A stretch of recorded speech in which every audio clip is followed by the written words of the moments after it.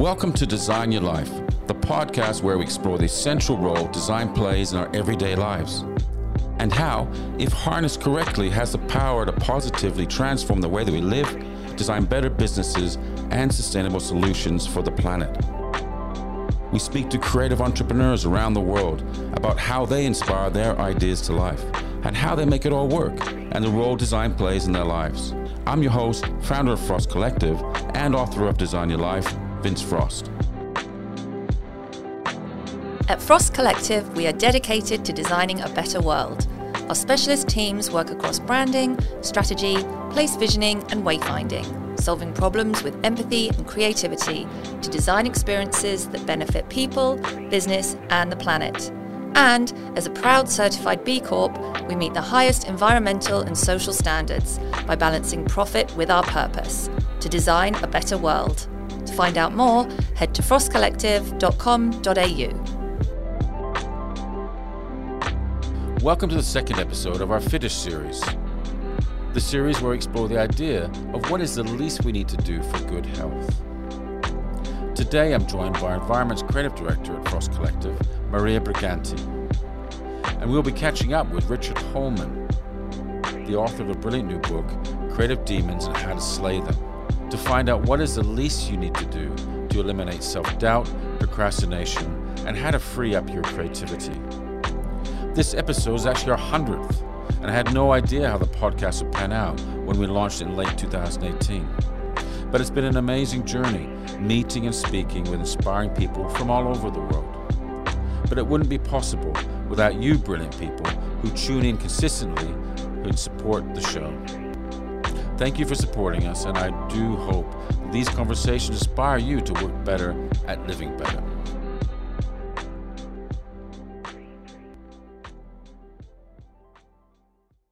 Hey Richard, welcome to Design Your Life. How are you doing? I'm good, thank you, Vince. I'm good. It's really nice to be here. Oh, it's so nice to have you on the podcast. Where are you? So I'm in southeast Wales in the UK at the moment, where it is unseasonably hot. We recorded our highest temperature yesterday. It got up to 40 degrees. So I'm sitting here with my pina colada and my sunscreen on, just hanging out. Oh my God. Yeah, well, we've heard about the extreme heat there, which I hope you guys are going to be okay. Today we have a very special guest with me as well. Co-hosting is Maria Briganti, who's our creative director in our specialist environments team. One of the most creative people I know. So welcome, Maria, as well. Hello. Nice to be here. Yeah, really cool to have you on board as well. And we're going to kind of kick straight into this and ask you a few questions. And I came across your book the other day, Creative Demons, and How to Slay Them. And I'm obviously a creative person too, and a very visual person, and anything with pictures on stands out. Yeah. Stands out really strongly. And I saw it in one of our local bookshops, and we're going to dive into the contents of the book, and which is incredibly insightful and useful, and not just for creators, but for all kinds of people.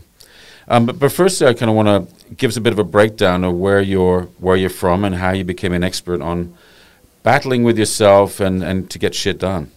Yeah, well, I began my career in television about 25 years ago. I did a bunch of those sort of jobs you do when you get out of college. I worked in a factory for a bit, and I was making mirror wardrobes. I even worked in a bingo hall.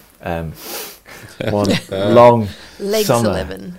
Yeah, with a sort of shiny bow tie, which was a sort of particular low point. But then I managed to sort of against the odds get a job at the BBC, working in the department that sort of promoted and did the branding for their TV channels. And I worked there for a while, and then I set up my own agency for a few years.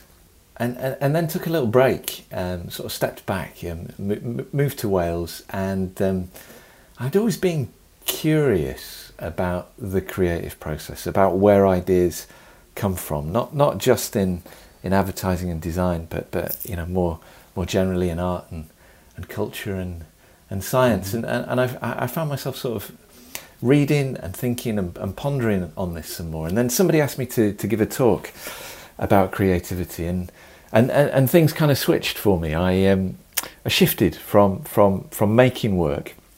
I still do a little bit of that today, but to helping other people feel more confident creatively, and giving people strategies that they can use to come up with better ideas. And that's really been my sort of journey, I guess, over the past the past couple of decades. And I guess the thing for me these days is I think we need more creativity rather than less. We need creativity individually to just provide us with the good stuff, art and books and culture and the things that make us feel better about being alive. And then of course we need creativity to work out how we're going to stop it getting so hot, as we've just alluded to. So I, in my own small way, I do what I can to try and help people get some better ideas out there. We're definitely aligned there, and very passionate equally about helping individuals be the best they can be. And it's really interesting during the course of being in the business of design, you're kind of working with clients all the time and you're helping clients be the best they can be.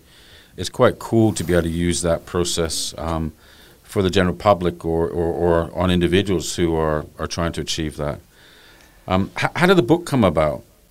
I'd accumulated quite a bit of material over the last few years from giving workshops and talks and writing articles, which are all things I do. And I had to go at self-publishing a book about 4 years ago.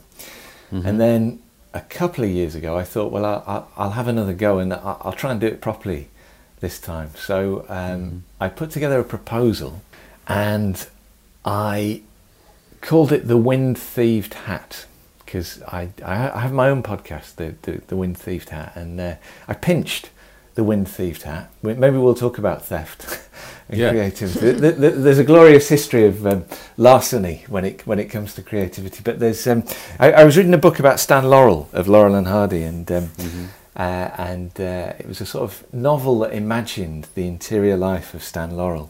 And in that book there was a line when he's struggling to come up with a joke, and it goes, sometimes you have to sit back and let the gags come to you instead of chasing after them like a man in pursuit of a wind-thieved hat.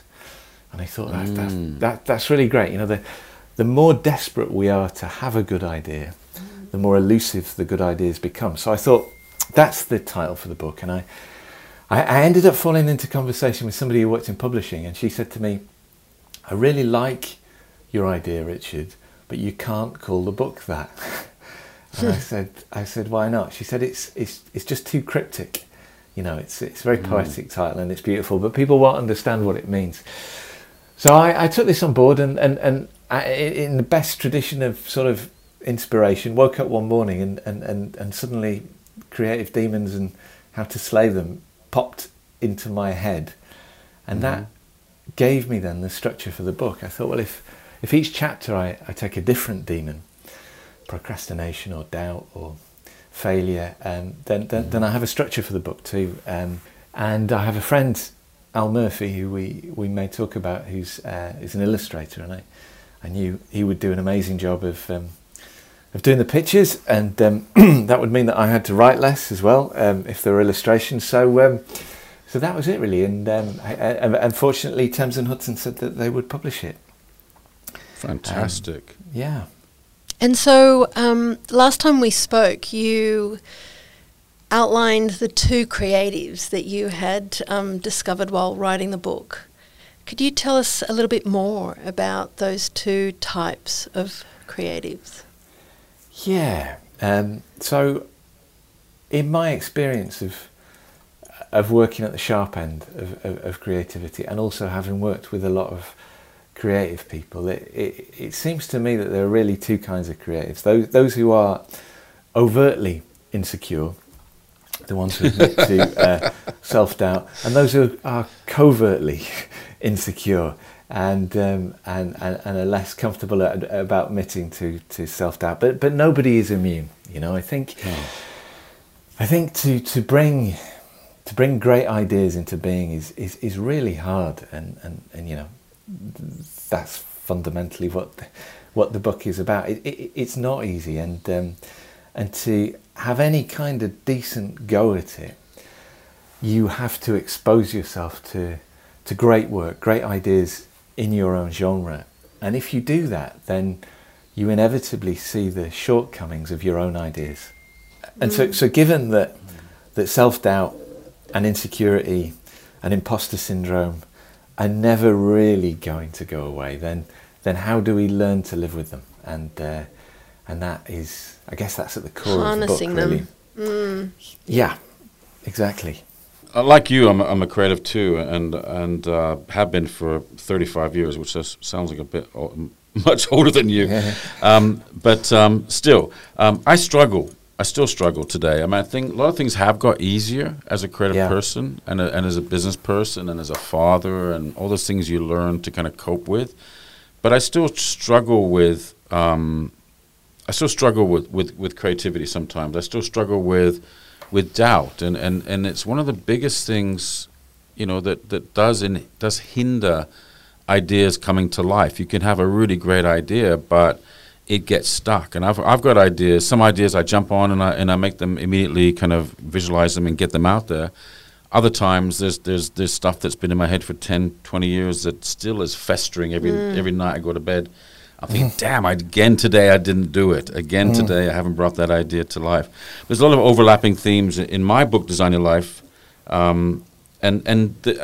well, and that's kind of with that kind of hope that we can be better at what we do. We can help others have a better life. And I guess the question is, do you think we can ever be cured?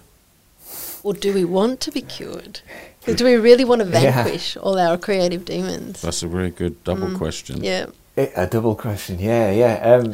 I think you touch on a few issues there, Vince. One of them that's really interesting to me is that I think the longer we work in a given medium, that in a way, the harder it is to be really original, because you become familiar with the kind of conventions, with the ways of doing things. There's a nice quote that I use in the book from a Zen master, and he says, in the beginner's mind there are many possibilities, and in the experts there are few. And one of the things I deal with in the book is how to sort of break out of the conventions that we unwittingly succumb to over time.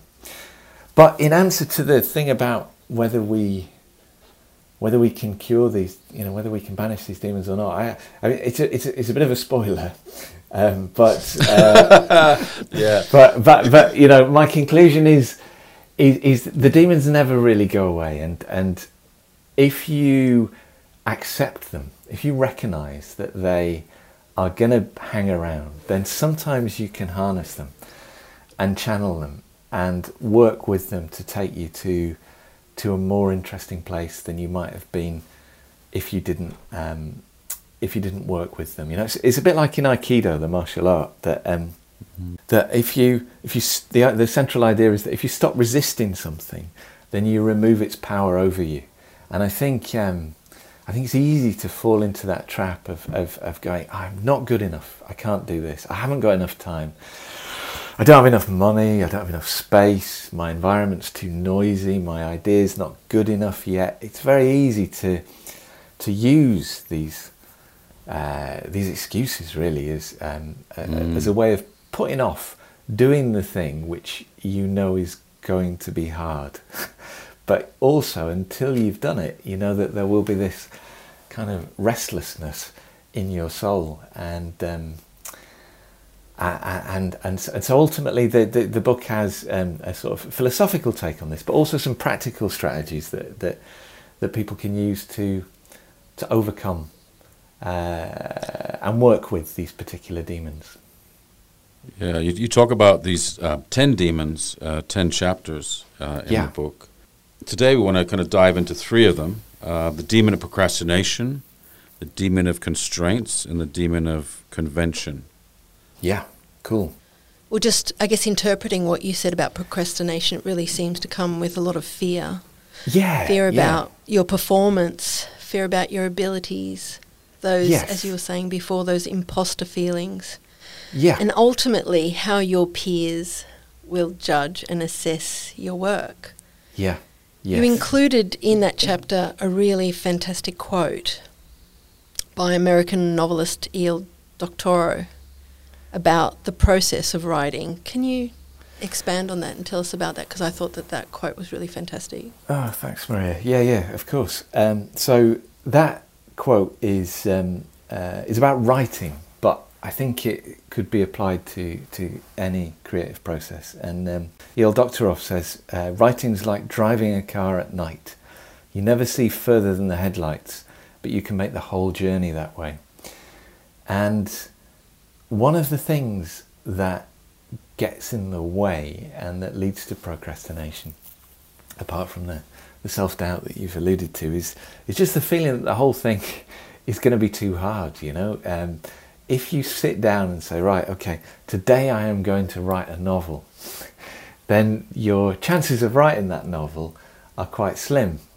But if you sit down and say, today I'm going to describe the shoes of a character who appears in my novel, then that's a much more achievable task. And I think what one often finds is that by the time you've described the shoes, then you may find yourself talking about the walk they take to work and the thoughts they have on the walk to work. And before you know it, you're up and writing. And if we make the process of beginning as easy as possible, as without judgment, then it's much easier to get started. I think it's really important for anybody who's got a bit stuck to remove the question of quality. You know, that if you accept that whatever you make is probably not going to be very good to begin with, then it's much easier to make it. And if you have something that's not very good, then at least you can fix it. But you can't fix a blank piece of paper, as Neil Gaiman once said, you know. And there's another, I forget who said it, but there's another, when it comes to writing, write it straight, then write it great. You know, I think a really big hurdle that people encounter with creativity is to confuse the process of creation with the process of evaluation. So it's very tempting when you've got those first few sentences down, or the first few marks on the canvas, or you've got the first few notes of the chorus, to sort of sit back and go, well, is that any good? And to start to evaluate it. And immediately your brain... too quickly. Yeah, exactly. And your brain switches gears. Your prefrontal cortex, which is the evaluative centre of the brain, kicks in. And you arrest the creative process. And the trick, I think, is to try and delay that for as long as you possibly can. And you was, in your book, you also talked about an ice-breaking exercise with your creative team, about coming up with your worst ideas rather than the best ideas. And so being able to kind of almost, you know, exercise into it and dropping some of that pressure that people have to come up with a good idea by saying, I thought that was really brilliant, I'm going to use that. Yeah, I actually tried that today, Richard, in a workshop. We had a naming exercise with about 10 creatives. And I actually said that quote. I said, guys, because nobody was coming forward with any ideas. They're sure. You know, our Richard here was saying, hey, anyone got any ideas so far? And there's like silence, you know, crickets. Yeah. And I said, anyone got any bad ideas? And then they all felt, you know, felt the pressure relieved, you know. No, it's lovely to hear you using that. Yeah, it's a really nice way to begin, particularly with a group of people. And you know, when you're in that social situation, everybody's a little bit sort of edgy and nervous and concerned about being made to look a fool, you know, looking stupid. But as soon as you take that pressure off and say, what is the worst possible idea that you can possibly come up with, then you start to have some fun. And what's really interesting is you can often go in a really original direction, because you're thinking about doing the things that nobody would do because they're terrible. You know, so yeah, that's great to hear that you've used that already. I mean, the importance, obviously, with and we've been in business for a long time, and one of the most important thing is not just your creativity, but a really great brief. I can't stand flimsy briefs, and I need a brief with parameters to come up with ideas, to find the magic within a brief. And if there isn't that, I start to kind of create my own parameters. I mean, I personally find a blank page is one of my biggest fears. A lot of people think a blank page is wonderful. It's like, oh my God, this huge canvas to do whatever you want. And a client who says to you, hey, we really want you to do whatever you want. It's like, oh my God, please, no.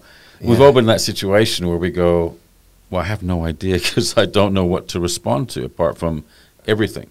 Yeah. Completely. So I guess like then the questions around how do you create, probably how do you create either the parameters or ensure that you get a great brief, because that goes a long way to understanding the problem, which maybe that is kind of wrongly defined as a demon, because it's not really a demon. It's just you've been poorly informed, or you're not deep enough. You don't know enough to be able to come up with a problem. And then the demons kick in because you feel like a failure, but really just haven't got enough information to begin with. Completely, yeah. And this is really true in the sort of field of commercial creativity, that a brief is like such an important stepping stone, and so often badly handled. There was a report that came out a couple of weeks ago, which I posted about on LinkedIn, that 80% of marketeers think that they're good at writing briefs, and only 10% of creative agencies would agree. And I love it.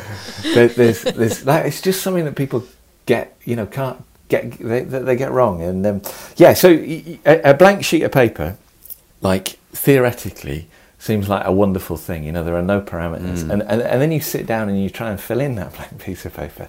It's like, fuck. Where on earth do I go? There was a really interesting piece of research done in America where they explored this phenomenon, and they got a bunch of students together, and they split them into different groups, and they asked one group to just come up with an invention. They gave them a period of time, and said we need something innovative and new and useful. And then they said to another group, you can use a hook, a sphere, or a ring to come up with an invention. And they said to another group, you've got a category. You could come up with furniture, an appliance, or a toy. And then finally they said to the last group, I've got one part, a hook, a sphere, a ring, and one category, furniture, appliances, toys. And it's always the guys who've been given the most specific brief that come up with the most original ideas. So the more guided, the more rigid the parameters, the more creative we are forced to be, the harder it is to defer to the conventional. And one story I often tell about this is regarding a woman called Jackie Kenny. And I came across Jackie on Instagram, and her account it has got these incredible landscape photographs from all over the world. They're really beautiful, wide shots, really poetic. They're in a kind of pastel palette, and in and of themselves they are amazing images. But what's really remarkable about them is that Jackie's handle is the agoraphobic traveller, and she has the anxiety disorder agoraphobia. So she finds it difficult to travel. She likes to travel, but often she can't go out, and when she can't go out, she explores the world on Google Street View.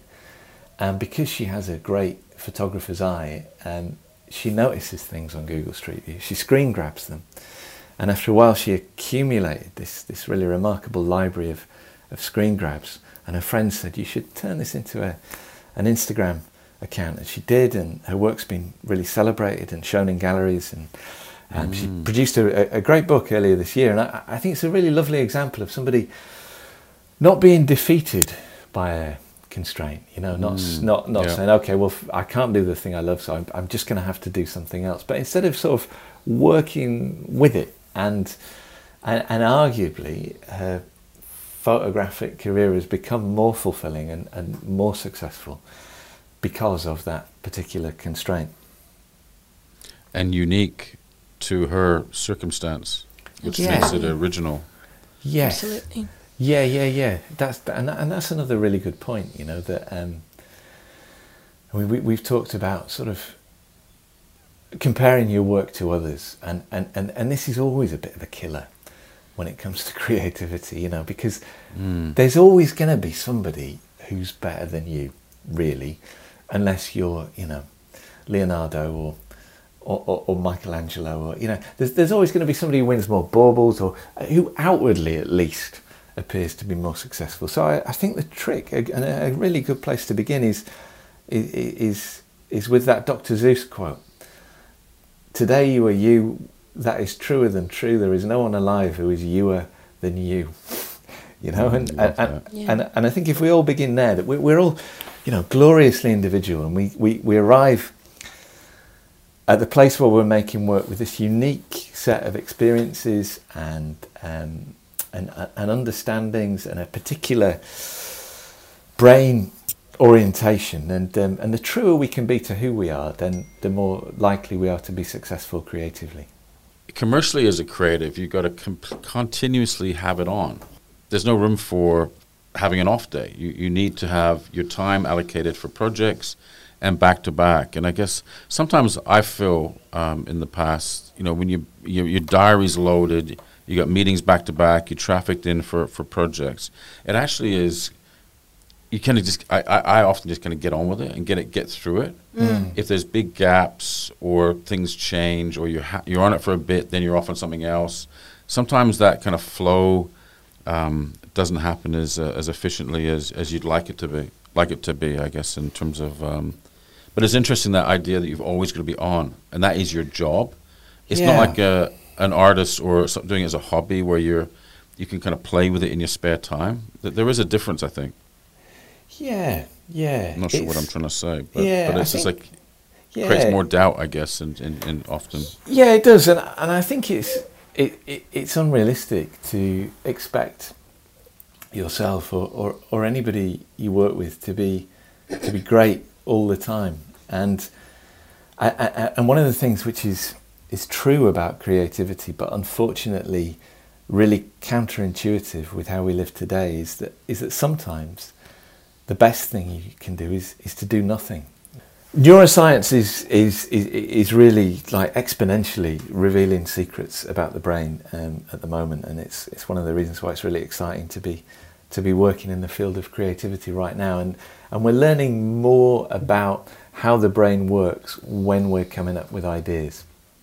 And a really important, daydreaming, exactly. It's there's what's called the default neural network in the brain, which is when we are apparently at rest, when we're taking it easy or having a shower or washing the dishes, our brain is actually working really hard, and it's during those moments different regions of the brain are able to network together in really surprising ways.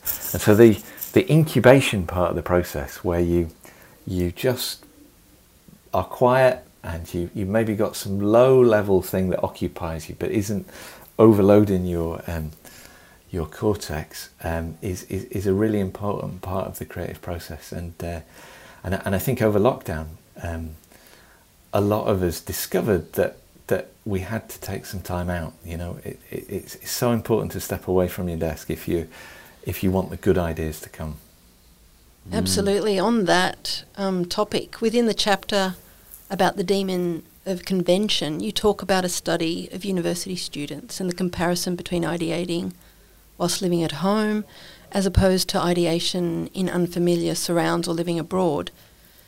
Can you elaborate on this with our current situation with many creatives working from home due to COVID and the adaptation of new ways of working, and how you can hack the situation to broaden your imagination? Yeah, it's a great question.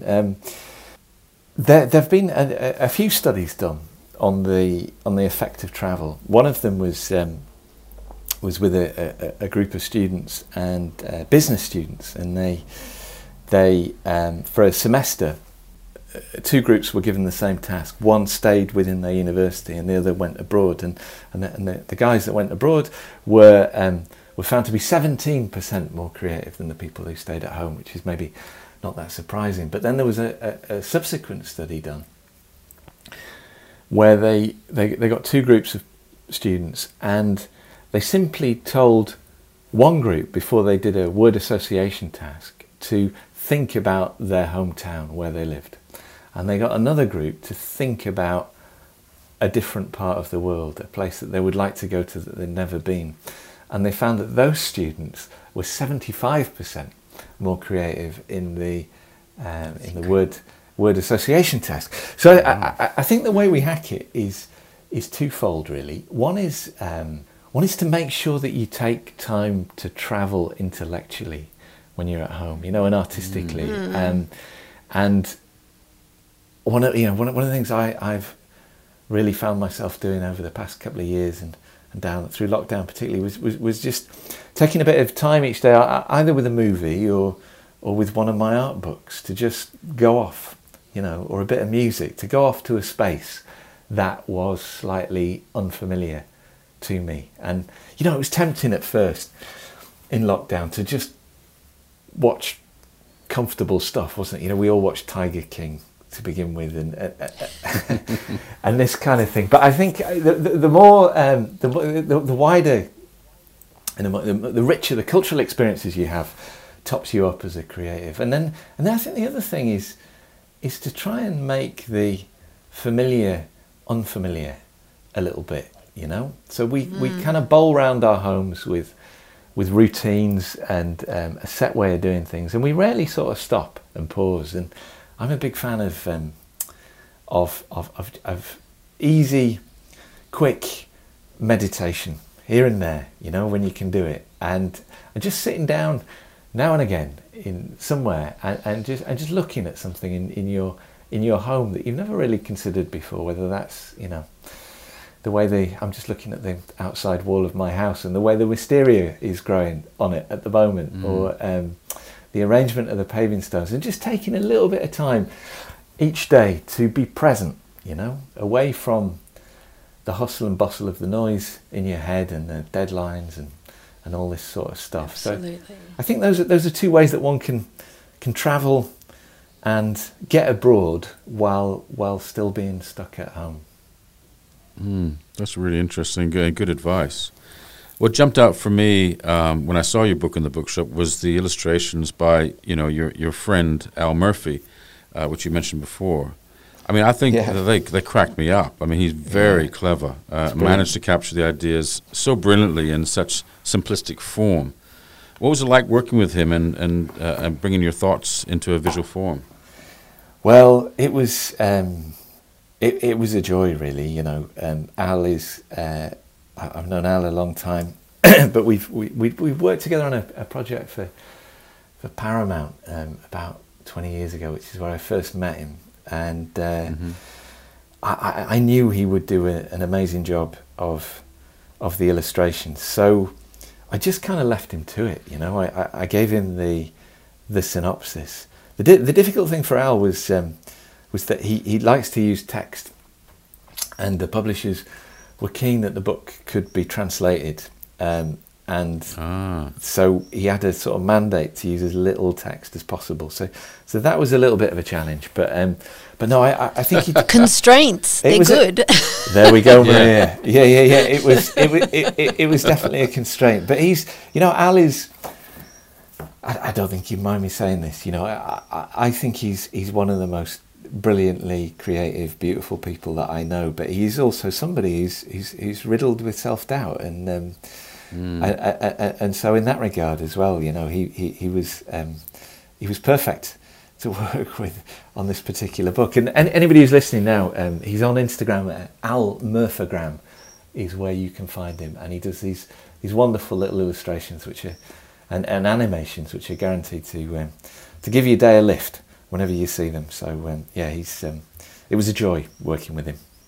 Yeah, amazing. Really does make complement you incredibly well. You two together on this is a wonderful combination. Thank you. There's a quote in your book by David Lynch, the filmmaker. Ideas are like fish. You don't make the fish. You catch the fish. Is there such thing as an original idea? That's a big question, Vince. I don't know that there is such a thing as an original idea. I think ideas are born of everything we've experienced, everything we've consumed, our life experience, and they are inevitably a product of things that have gone before.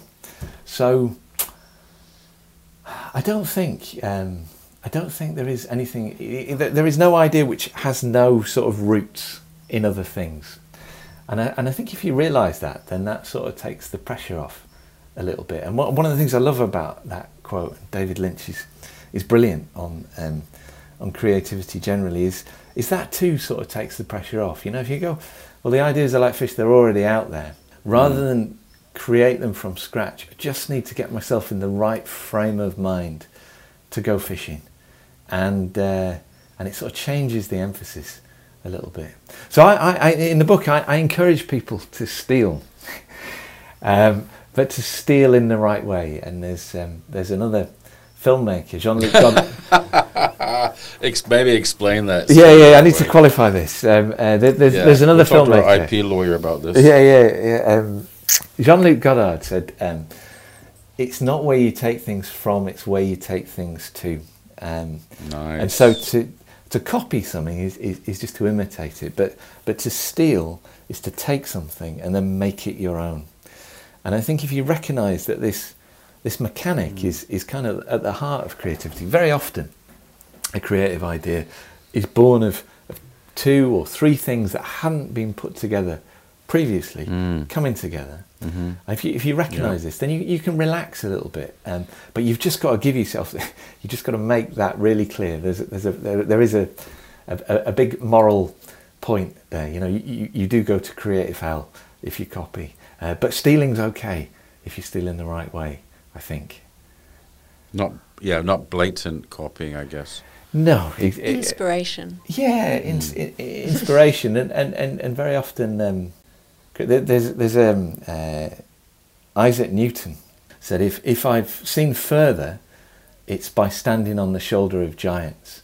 And he was saying there that, his great insights and innovations were born out of the innovations of previous thinkers like Copernicus and Galileo. But what a lot of people don't know is that phrase, standing on the shoulders of giants, he'd pinched from a guy called John of Salisbury. And John of Salisbury had got that phrase from a Frenchman called Bernard of Chartres. So even this phrase about building on the ideas of others was in itself taken from other people. So it's an inevitable part of the human experience and of human creativity, really. And another reason why it's so important to top yourself up with the good stuff wherever you can, by exposing yourself to the best work in your own genre and in other genres.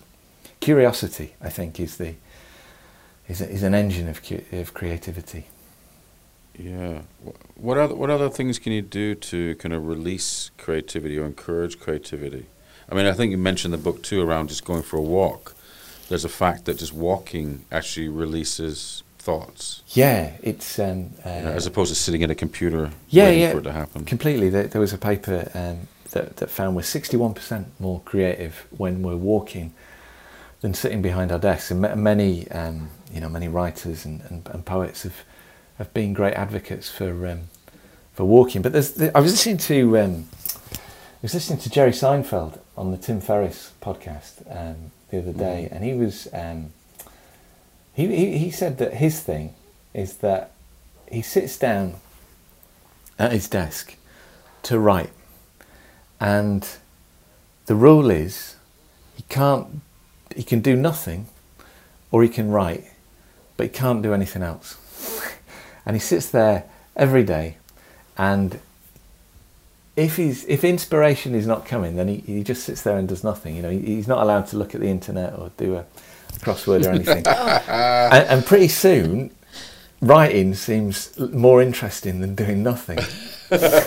So he starts writing, and you find that most creatives of one kind of another, particularly those who are self-initiated, you know, those working in art, have a similar thing, that it's just a routine where you sit down and you say, this is when I will attempt to work, and if it doesn't come, that's okay, but I mustn't do anything else. And to put a time limit on that as well, of, you know, half an hour or 15 minutes or just whatever seems reasonable. It doesn't have to be a long period. And I think that's really a nice, simple, easy way of getting going, of getting over that hurdle of procrastination. Mm.